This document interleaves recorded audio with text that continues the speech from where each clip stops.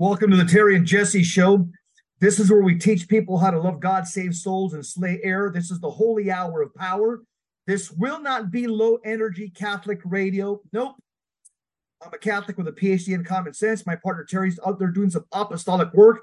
We have a great program lined up for you when it comes to God's Word. We're going to talk about the Holy Bible, pretty much the entire program.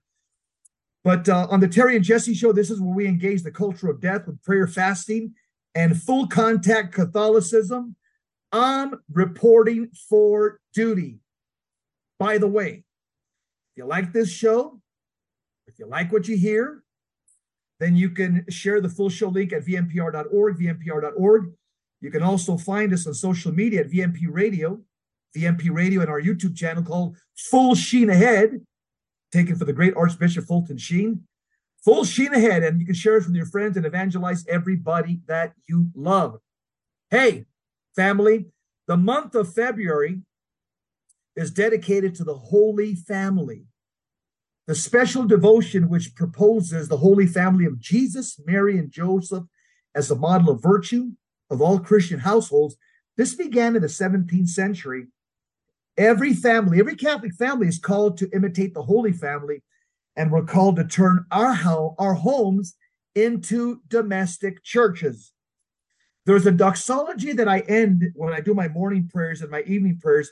Me and the lovely Anita, we end our prayers with this doxology. We'll say, Jesus, Mary, and Joseph, we love you, save souls, in the name of the Father, Son, and the Holy Spirit. Amen. So, month of February, I don't know, maybe you could add that to your war bag. You can add that doxology when you end your morning prayers, your midday prayers, your evening prayers. Just say, Jesus, Mary, and Joseph, we love you, save souls. And then you bless yourself with the sign of the cross. Let's look at what's happening around the country. Then we'll get into some soul food, the gospel for today. Here's the first point of interest. The Satanic Temple is getting involved in the abortion business. Yeah. The Satanic Temple opens their first abortion clinic and they over in New Mexico. And they've opened up the clinic, they say, to provide religious abortion. We don't know what that means exactly.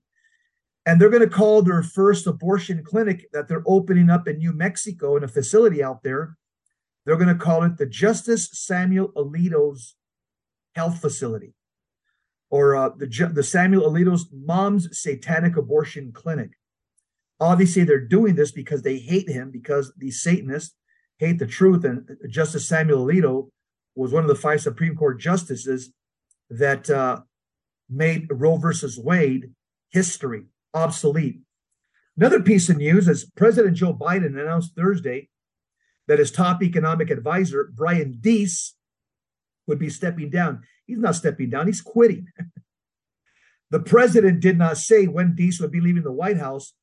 He also didn't name a replacement. Brian Deese, obviously, he sees this economic crisis, inflation that we haven't seen in over 40 years. And Brian Deese says, you know what? I don't want history to record that I was to blame for this. And so I'm out. So Brian Deese is 10-7, he's out. Another point of interest, did you know that Catholic school students were kicked out of the Smithsonian Institute Museum in D.C.? Why? Were they vandalizing? Were they spray painting? Were they breaking statues? No, for wearing pro-life beanies. The museum staff, obviously woke, they mocked the Catholic students and claimed the museum was a neutral zone. And so they kicked them out. I hope the St. Thomas More Law Center gets involved, or some other great organization. Again, this can't happen. We have rights as well. Just because we're followers of doesn't mean we don't have rights. Also, last bit of news. Father James Martin, who teaches material heresy, I don't know his heart, so I can't brand him a formal heretic. I suspect that he knows better, but at the very least, he's a material heretic. What does that mean? That he teaches things that are wrong. He's a baptized Christian, Catholic Christian, that teaches things that go against the doctrines of the church. That's material heresy. He's supposed to be giving a talk this week at Salve Regina University in Rhode Island. And according to media reports, like a wolf in sheep's clothing, here's a couple things that you need to know about Father Martin. He needs prayers. First bullet, Father Martin tweeted a sacrilegious icon to 299,000 people showing Our Lady of Czestochowa with pro-homosexual rainbow-colored halo. Second bullet, Father Martin said Catholics should reverence homosexual unions. What? That's a sin. How can we reverence it? Third bullet, Father Martin supports homosexual kissing during Mass. That's a sacrilege against God. Fourth bullet, Father Martin supports transgenderism for children. That's child abuse, by the way. Fifth bullet, Father Martin said homosexuals should be invited to be Eucharistic ministers. Here's my take. Nobody should be a Eucharistic minister other than the priest and the deacons that are there assisting him. And final bullet, Father Martin welcomed an award from New Ways Ministry, a group condemned by the United States Conference of Catholic Bishops. Hey, up next, we're going to be talking to Father Kirby. He wrote a book called Understanding the Bible, a Catholic Guide to Applying God's Word to Your Life Today. My favorite book, #1 bestseller. So we're going to be talking to him about God's Word. And by the way, tomorrow on the Terry and Jesse show, we're going to have Mark Houck. Yep, the white martyr, the white American, he's a white martyr here in America. This man definitely has gone through the dark night of the soul as a result of the unelected Biden administration and his FBI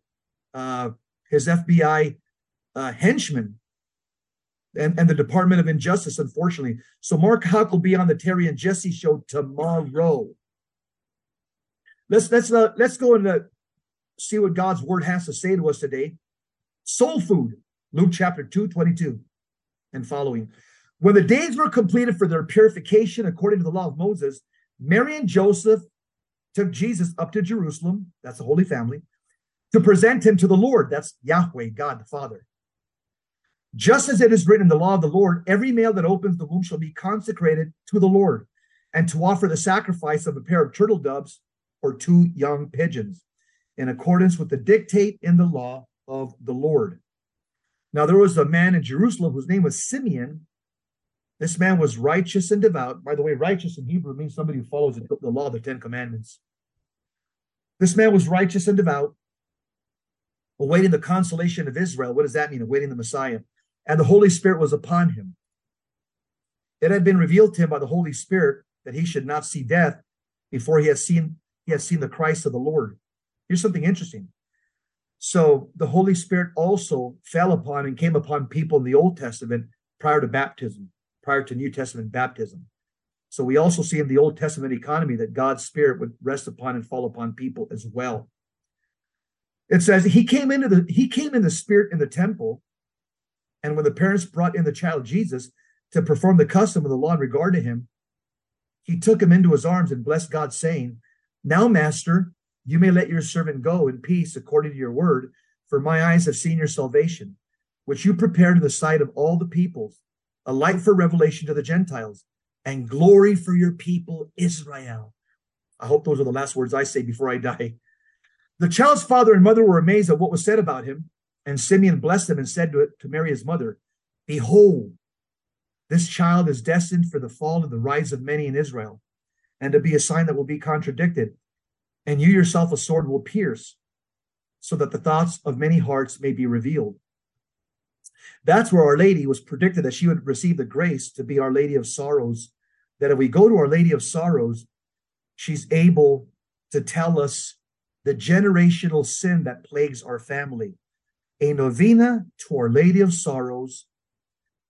Our Lady of Sorrows will reveal to you the sin that afflicts your family generation, the generational spirit. The Bible goes on to say, there was also a prophetess, Anna, the daughter of Phanuel of the tribe of Asher. She was advanced in years, having lived 7 years with her husband after her marriage, and then as a widow, she was 84. She never left the temple. That's a prayer warrior. That reminds me of a lot of Philippine women, Hispanic women today. They just spend their night and day at the Adoration Chapel, fasting and praying. It's, I'll be honest with you. Females in the Catholic Church are the military arm of Catholicism in terms of the firepower, the powerful prayer power that comes from the Catholic Church. It comes, I would say, mostly from women. The Bible says she gave thanks to God and spoke about the child to all who were awaiting the redemption of Jerusalem. When they had fulfilled all the prescriptions of the law of the Lord, they returned to Galilee, to their own town of Nazareth.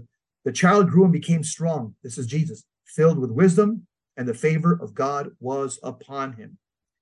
So Jesus Christ, on his human level, he started growing in age and wisdom and in grace.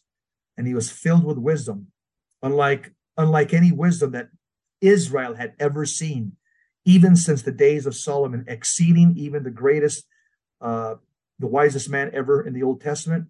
Jesus Christ was wisdom personified. You're listening to the Terry and Jesse Show. We're talking about, we're going to be getting into God's Word, my favorite topic. And by the way, today is the feast day of the presentation of the child Jesus in the temple. Today is that feast day. What lessons can we learn? Well, gaze your eyes upon this child. He's the Savior of the world. And have faith like a child. We'll be right back. Stick around. Don't go anywhere. Father Kirby's up next.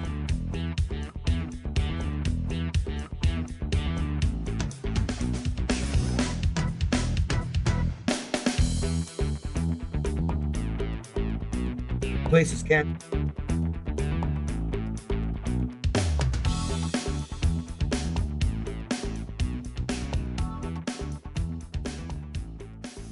Hey, family, we're back to Terry and Jesse Show. We're going to be talking to Father Kirby about my favorite book and Father Kirby's favorite book. It should be every Catholic's favorite book, the Holy Bible, Sacred Scripture. Here's a good acronym for the Bible. BIBLE, Basic Instruction Before Leaving Earth. Father Kirby, welcome to the Terry and Jesse Show. Good, thank you. It's good to be on the show. Father, so you wrote a book, just came out. It's called Understanding the Bible, a Catholic Guide to Applying God's Word to Your Life Today. Awesome. So why did you write this book, Padre? Yeah, so we are in a golden age right now of Catholic biblical studies. There are more resources now to the average Catholic in terms of applying, reading, interpreting, understanding the Bible than ever before. In fact, in many respects, this is a real springtime in terms of understanding the scriptures. So because of this, there are increasing demands, asks, requests for more resources. So people have been reaching out and saying, hey, can we get more resources? We want to go a little deeper. So because of the overall environment, because of these requests, I thought, well, let me put some pen to paper and see what I can do. That's good, Father, because again, you're following the trajectory of a lot of good men. I know, Dr. Scott Hahn came out with a Genesis to Jesus seminar. Jeff Cavins, the Bible Timeline. Jimmy Akin wrote a book on, about the uniqueness of the Holy Bible. This is good because most Catholics don't realize that this is our book. And it's time for us as Catholics to take it as serious as Protestants and Mormons and Jehovah's Witnesses at the very least. And it's time for us to soak in the scriptures like you would soak in your jacuzzi. So Father, what's the basic structure and the format of this book? Yeah, so we know that there are 73 books in the complete Bible, and there are 73 chapters of my book, and each chapter Awesome. of the book parallels a book of the Bible, and there's a general format and outline for each book. So, main theme, general topics, outline of the book, key words, principal facts about the book, and then an application. So each book applies, each chapter applies some part of the biblical book. So that same format is followed for every 73 books of the Bible. And I'll tell you, the book, writing it and composing it was a labor of love, because I went through every book of the Bible, all 73 of them, and wanted to make sure that I provided the most important information. Wow. That it was easy to approach, easy to understand, digestible, and just went point by point by point. So I think if someone approaches the book and say they want to read a book of the Bible, they can immediately flip to the chapter of my book that parallels that book of the Bible, and then there's the same outline, and it's the same outline, follows the same outline for all 73 books, throughout my book, Understanding the Bible. That's awesome, Father. You know something very interesting. You probably know this, I'm sure, but uh, the years ago, when I went to Jerusalem, and I was looking at an encyclopedia there in downtown Jerusalem, a Jewish encyclopedia. It says that the Greek Septuagint, which was the Holy Bible that was used at the time of Christ and the apostles, it had 46 books as well. The identical list of books found in the Catholic Old Testament. So I found that a couple of years ago quite remarkable when I was in Jerusalem, and I discovered that. So, Father, all right, here's a practical question for just Joe Sixpack in the pew for the lunch pail Catholic, the blue collar Catholic. How's the Bible relevant to us today? Isn't it outdated? But we know that the Bible is a living word. It's not just an ancient document. That every time we read the scriptures, God is speaking to us. So it could be words of consolation or correction, encouragement or affirmation. Every time we pick up the scriptures and read, God, the Holy Spirit, is speaking to us through the Bible. So it's a living word. So it's just as relevant now as when it was written, as when it was formalized. In every generation, it's the Word of God, which is changeless and constantly applicable. So the Word of God is as important today as it has been in any other generation. Again, we pick up the Bible, God is speaking to us. Yeah, it's just like Jesus. Jesus Christ is the same yesterday, today, and forever. So his word is timeless. It's the same yesterday, today, and forever. It's still relevant. I like to tell people, Father, I tell people that there's no expiration date in the Bible. That's right. Yeah, I mean, like the New York Times, the LA Times, the Washington Compost, the Chicago Tribune, all those things are used as kitty litter at the end of the week, or you put them at the bottom of your bird cage. But the Holy Bible is timeless. It's what I call it's a weapon of mass instruction, not a weapon of mass, a weapon of mass instruction. So, Padre, is God still speaking to us today through the Bible, or is it simply just a record of salvation history that's time stamped, that's irrelevant to us today? Yes, the Bible isn't a Hallmark card. It's not about warm fuzzies or about poetry or cute little sayings. The Bible, again, it's a living word, and we pick up the Bible, as you said, it's a weapon of mass instruction, and St. Paul tells us that in his letter to the Romans, like the scriptures were given for instruction, and we know in the letter of to the Hebrews, it says that the word of God, it cuts the marrow, between the marrow and the bone, between the soul and the spirit. So every time we pick up the scriptures, we better be ready, because God has some things to say. And again, sometimes it's words of consolation. Sometimes it might be some words of provocation. The word of the Lord is going to correct us or push us a little bit. So, the idea that, well, I'm going to pick up the Bible and it gives me this warm fuzzy, or it's this ancient book of something that happened in the past. No, like the scriptures are alive and active. We read the sacred narrative. It describes the lives of holy ones, the same story that's being played out in our lives, the same encounters, the same moments we have with God that the holy ones had in previous generations. And the scriptures are there to teach us how God instructs us, how God approaches us, how God disciplines us, how God loves us. So it's a constant living word going back and forth between ourselves and this divine instruction that God has given to us. Like a divine dance. Father, so here's most important. Okay, the name of your book, and where do people get it? How can people get this book? Yeah, so understanding the Bible and basically how God's word applies to our lives today, and through our Sunday visitors, so they can go to the publisher, OSV, and order it. They can go to my website, frkirby.com. I'm also on Twitter, Father Kirby. They can also go to the EWTN Religious Catalog or to their local Catholic bookstore. All right. So why do you think there's so many Catholics who are unfamiliar and uncomfortable with the Bible? Yeah, I think in large part because somehow we have this misunderstanding. It's probably something that the devil has whispered into our culture. Yeah. But this misunderstanding that the Bible is overwhelming, it's intimidating, you can't really understand it, it's weird, it's removed from us. And none of that's true.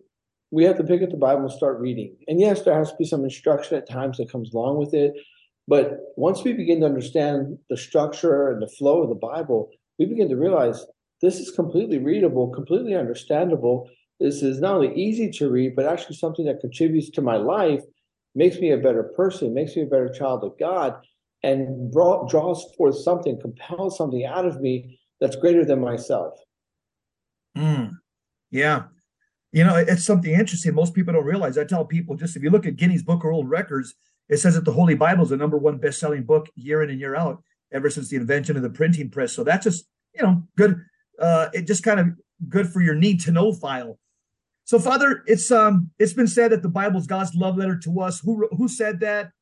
And can you explain what that actually means? Yeah, sure. So many saints, in their own distinctive way, have said that.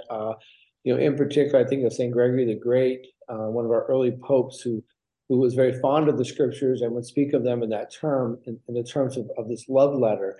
But again, many saints we could begin to quote one after the other have said similar things. And what's meant by that is just that, first of all, when God is speaking to the scriptures, it's words of love. And we know that love is patient and kind. We also know, though, that at times love requires sacrifice. So we realize what's wrong or what's sinful. We die to that in ourselves in order to seek the good of the one that we love, as well as the good within ourselves. So it's a love letter. And with that love letter comes affection.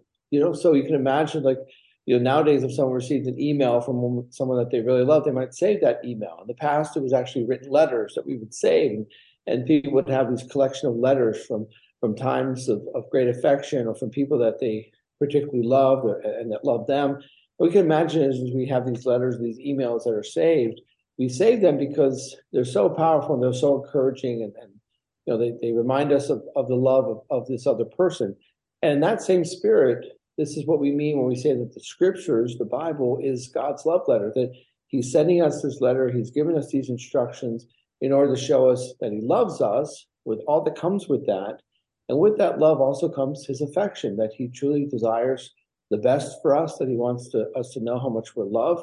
And while love is not just about the warm fuzzies, there are times in which there is a certain uplifting of the spirit and a certain emotional response that comes with that. Now, we don't always look for that. That's not expected, but there are times we can feel that God shows his love and affection at times through the sacred scriptures.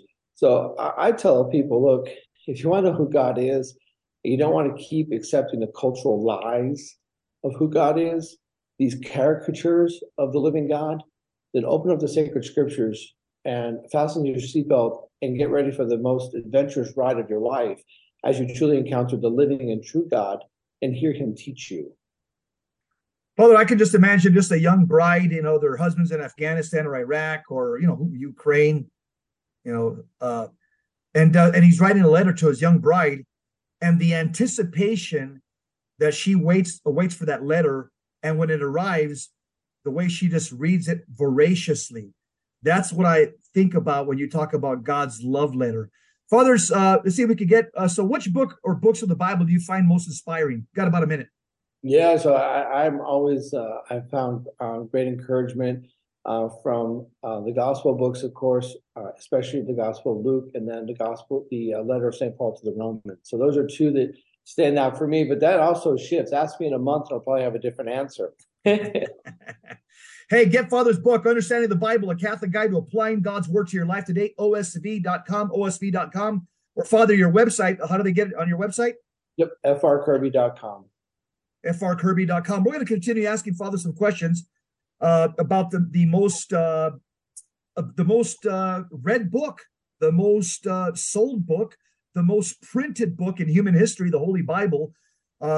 Father, maybe we can get this. No, we're not going to get in. I can already anticipate the music, but I'm going to prepare you for the next segment, Father. I want you to answer, what's the difference? It's probably going to take a little bit longer than maybe some of the questions that I'm asking you.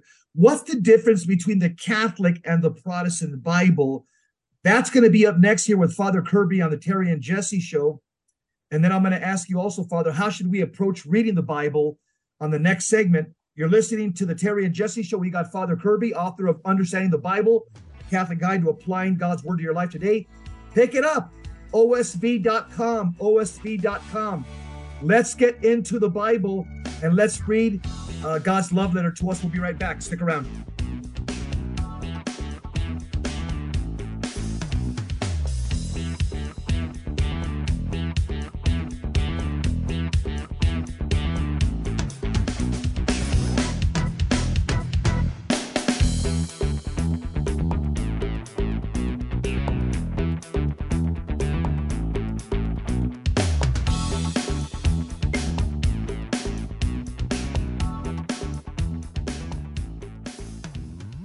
Bible, Bible, basic instruction before leaving Earth, weapon of mass instruction. We got Father Kirby, who just wrote a book called Understand the Bible. You can pick it up at osv.com.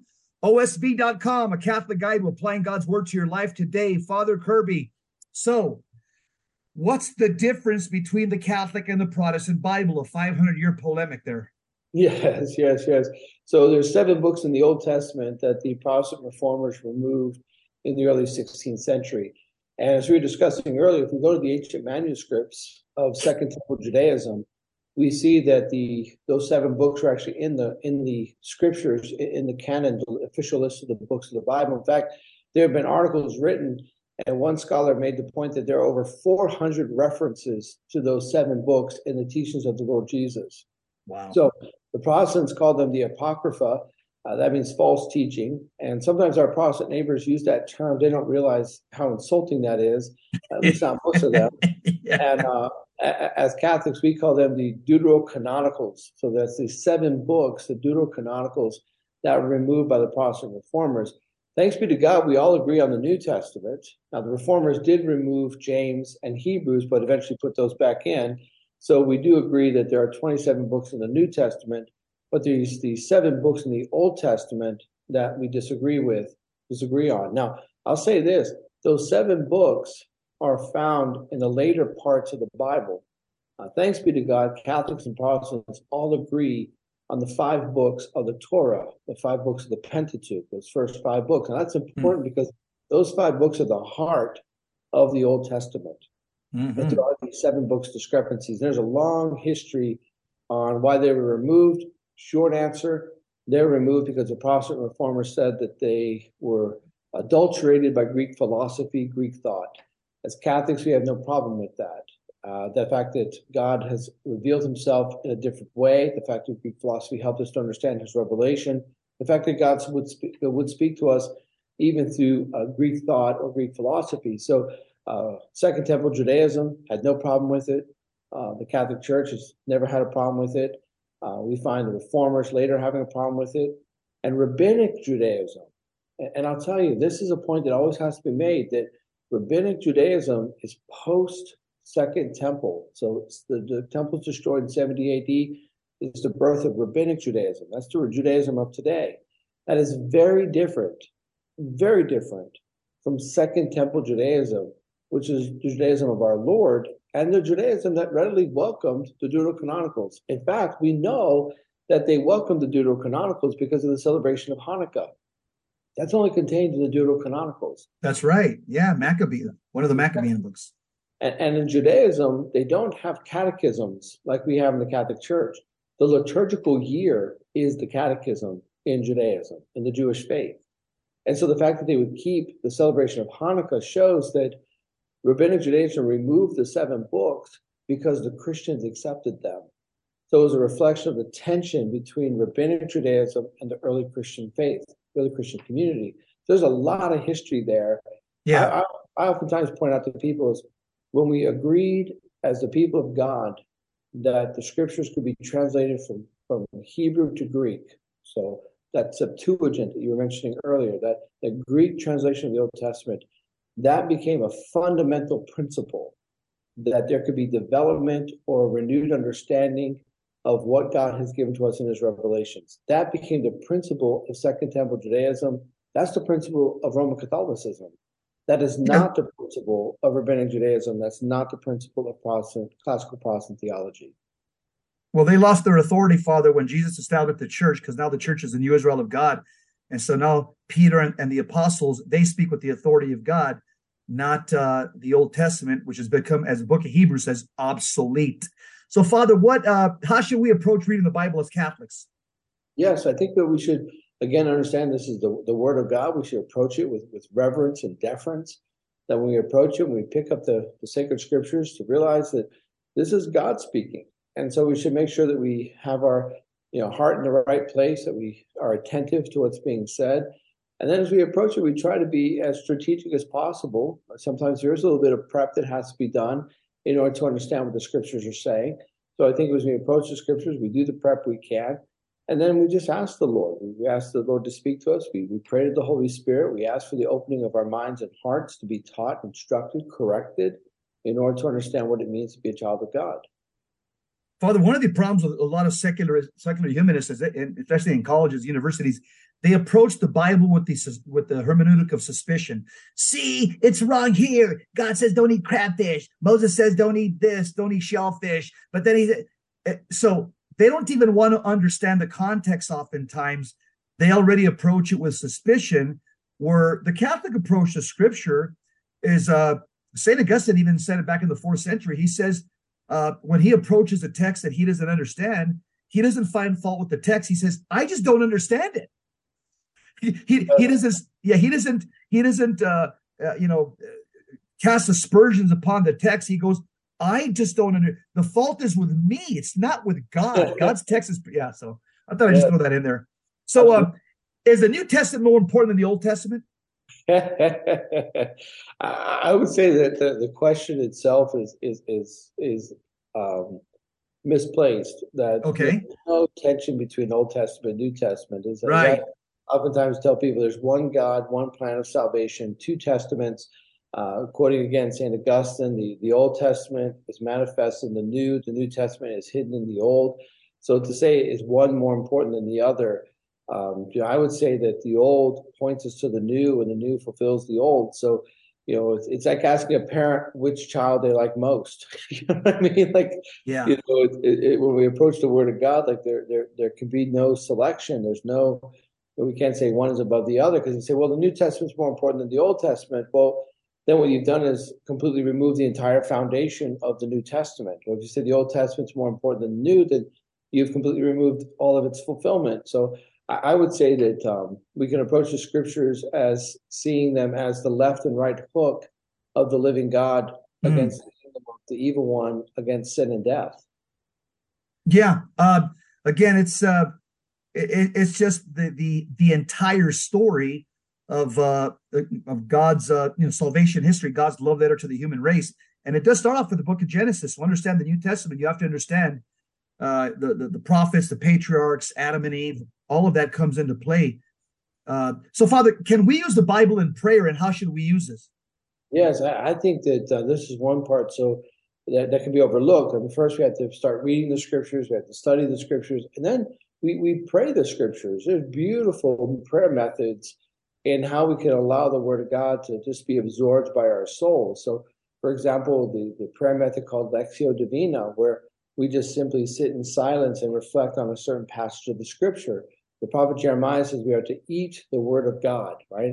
And so when we are, taking that time to pray, and perhaps Lectio Divina, where we simply allow a passage of the Scripture to keep being repeated into our souls, that again, it's the equivalent spiritually of eating the Word of God. So, I think we have to take that time of prayer, because sometimes what happens is we can approach the Scriptures and we read something and oh yeah, I got it, and we move on, or we have a larger portion of the Scriptures we're reading, and it's like okay, and then we can miss something. I'll tell you, there are times when I'm reading a commentary or some writer, and they're like, well, in this part, on and on. It's like, that's not there.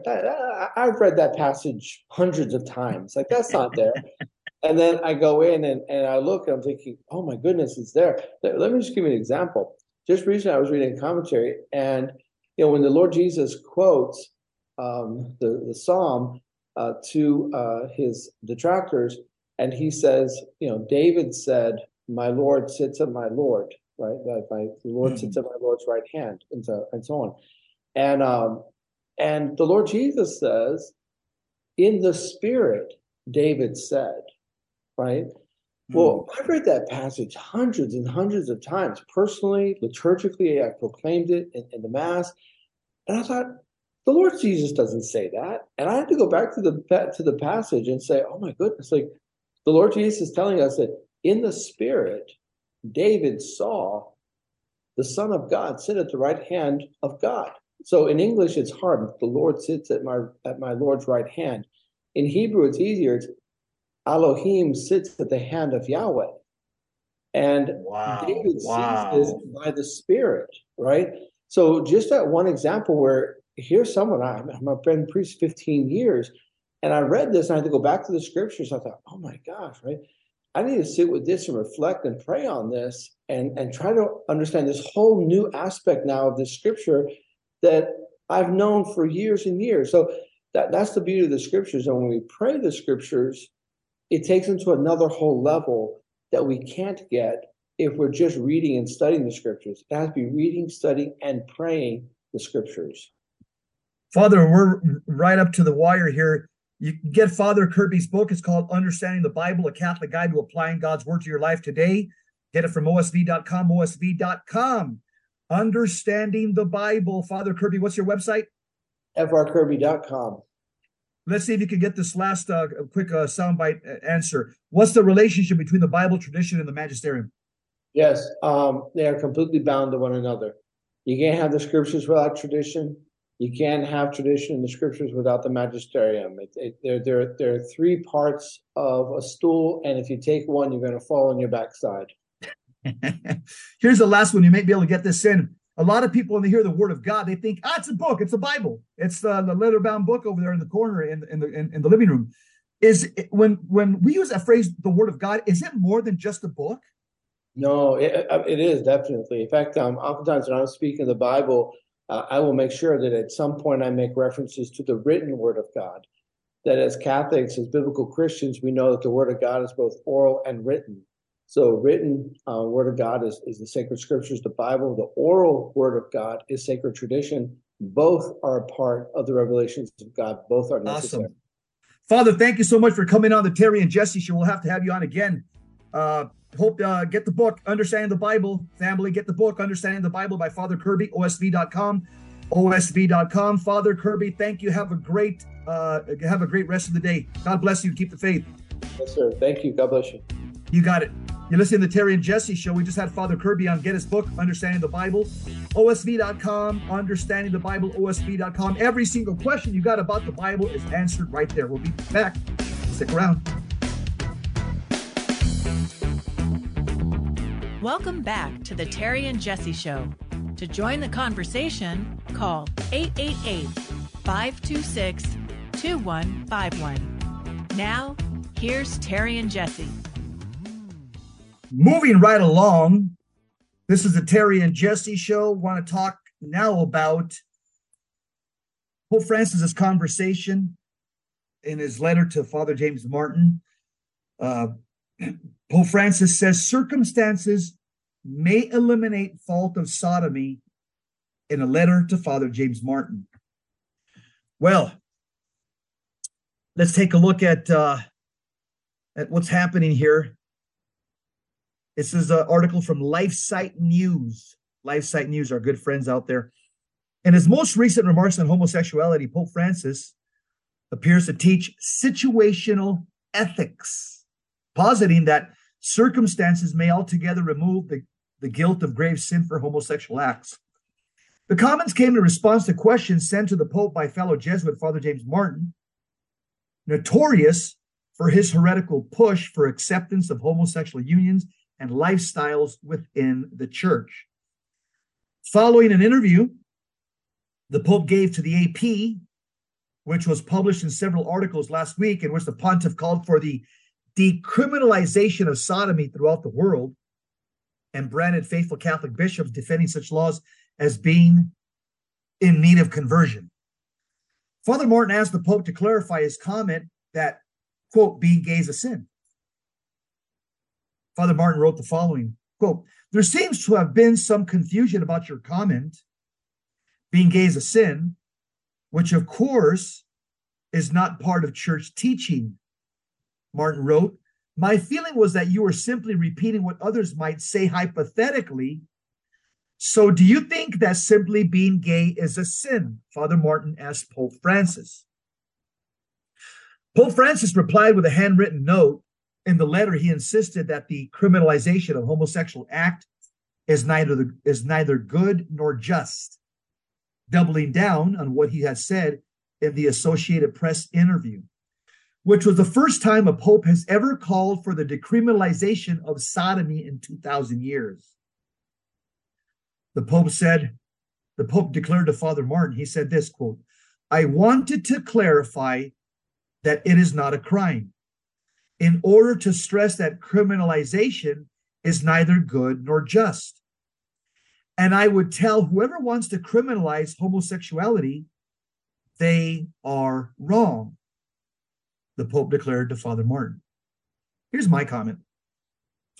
With all due respect, I don't know why the Pope is bringing this up. It's a non-issue here in the Western criminal law. It's not a crime in Western criminal law. It's been decriminalized years ago by the Supreme Court. But it's a crime in Islam. And so the Holy Father needs to talk to the world's imams and tell them to decriminalize it. It's not a crime in the West. It's a sin. It's a crime in Sharia law, which comes from the Quran. So maybe I think that he's talking to the wrong audience. Maybe he should give this interview on Al Jazeera television, radio, and the newspaper. The article says, the pontiff seemed to affirm Catholic teaching that homosexual acts are indeed a sin, just as every sexual act outside of marriage is a sin. However, the Pope then stated that, quote, one must also consider the circumstances which may decrease or eliminate fault. As the Pope continued, he seemed to distance himself from affirming the universal objective sinfulness of such acts, saying, quote, as you can see, I was repeating something in general. I should have said it is a sin, as is any sexual act outside of marriage. This is to speak of the matter of sin, but we know well that Catholic morality not only takes into consideration the matter, but also evaluates freedom and intention, and this for every kind of sin, close quote. Now, I'm going to be honest with you. I got a degree in theology. This was an ambiguous statement made by the Pope. I don't know what he meant. I don't know what he meant by that. We need the Pope to speak in the manner of Occam's razor. What does that mean? Short, simple, clear, and to the point. But I just read there, you can't make sense out of that. It's an ambiguous statement. But we do know this, that the greatest theologian in the Catholic Church, St. Thomas Aquinas, teaches contrary to what Pope Francis just claimed right now, that circumstances can never wholly remove the guilt of grave sin for an action that is known to be gravely sinful and is yet chosen anyway. He also teaches that human choice, St. Thomas teaches that human choice is always free because the will cannot be forced. If someone is externally forced to commit a bodily act, as when a woman is raped, that act is not chosen by the one who's forced. Human law acknowledges as much. So anything that is actually chosen is freely chosen because the will is inherently free, which means that any gravely sinful action that is chosen is freely chosen, like sodomy. It is from this that the guilt of grave sin arises, from a gravely sinful object that is known to be such and is yet chosen. This teaching of St. Thomas was reiterated and elevated to the level of definitive papal magisterium by Pope John Paul II in Veritatis Splendor, when he taught that there are certain actions which always and everywhere are gravely sinful when chosen by man, prior to and independent of any consideration of circumstances or intention. The proposal that the sinfulness of human actions can never be judged based simply upon the sinfulness of the object chosen and prior to a consideration of circumstances was expressly condemned by John Paul II as a heresy that undermines the universal prohibitions that God himself has revealed to man in the Ten Commandments. Since homosexual acts, together with every sexual act outside of marriage, are objectively gravely sinful and are known to be such by the Catholic who knows what the church teaches, these acts cannot be chosen without incurring the guilt of mortal sin. This judgment in no way requires any consideration of circumstances or motive. As the church has definitively taught, these acts are gravely sinful always and everywhere because of their object. When a person knowingly chooses such an object, they necessarily incur the guilt of grave sin. Therefore, not all moral judgments rest upon an action's circumstances. The church has definitively taught this, in spite of what Father James Martin or Pope Francis might say to the contrary. The Pope's comments come amid a clear attempt within the church's hierarchy to regularize sodomy. Last week, Father James Martin defended homosexual Pete Buttigieg's same-sex union as a marriage, comments that drew fire from Bishop Joseph Strickland, who called same-sex unions living a fiction. Good for you, Bishop Strickland. San Diego's Cardinal Robert McElroy then issued a lengthy letter calling for Holy Communion to be given to those who engage in homosexual acts. Wow. Wow. Why isn't he excommunicated? San Diego's Cardinal McElroy, in his letter, derided the church's clear teaching on the grave sinfulness of these acts. McElroy's letter is but the latest explicit endorsement of sodomy on the part of a cardinal who in many ways supports and aggressively pushes for acceptance of homosexual actions and lifestyles within the church. Yep. Cardinal McElroy is one of 14 pro-LGBT bishops in the United States. Scandalous. Absolutely scandalous. Servant of God, Father John Hardin, rest in peace, says nothing blinds the intellect more than sexual moral sin. Father Gabriel Amorth, passed away in 2016, Rome's greatest exorcist, says the devil will try every trick to force man's body to become an occasion of sin. You know what Cardinal McElroy and Father James Martin and Pope Francis should be promoting to people who struggle with same-sex attractions is the Holy Rosary. St. Louis de Montfort says no one can live continually in sin and continue to say the Rosary. Either they will give up sin or they will give up the Rosary. St. Louis de Montfort.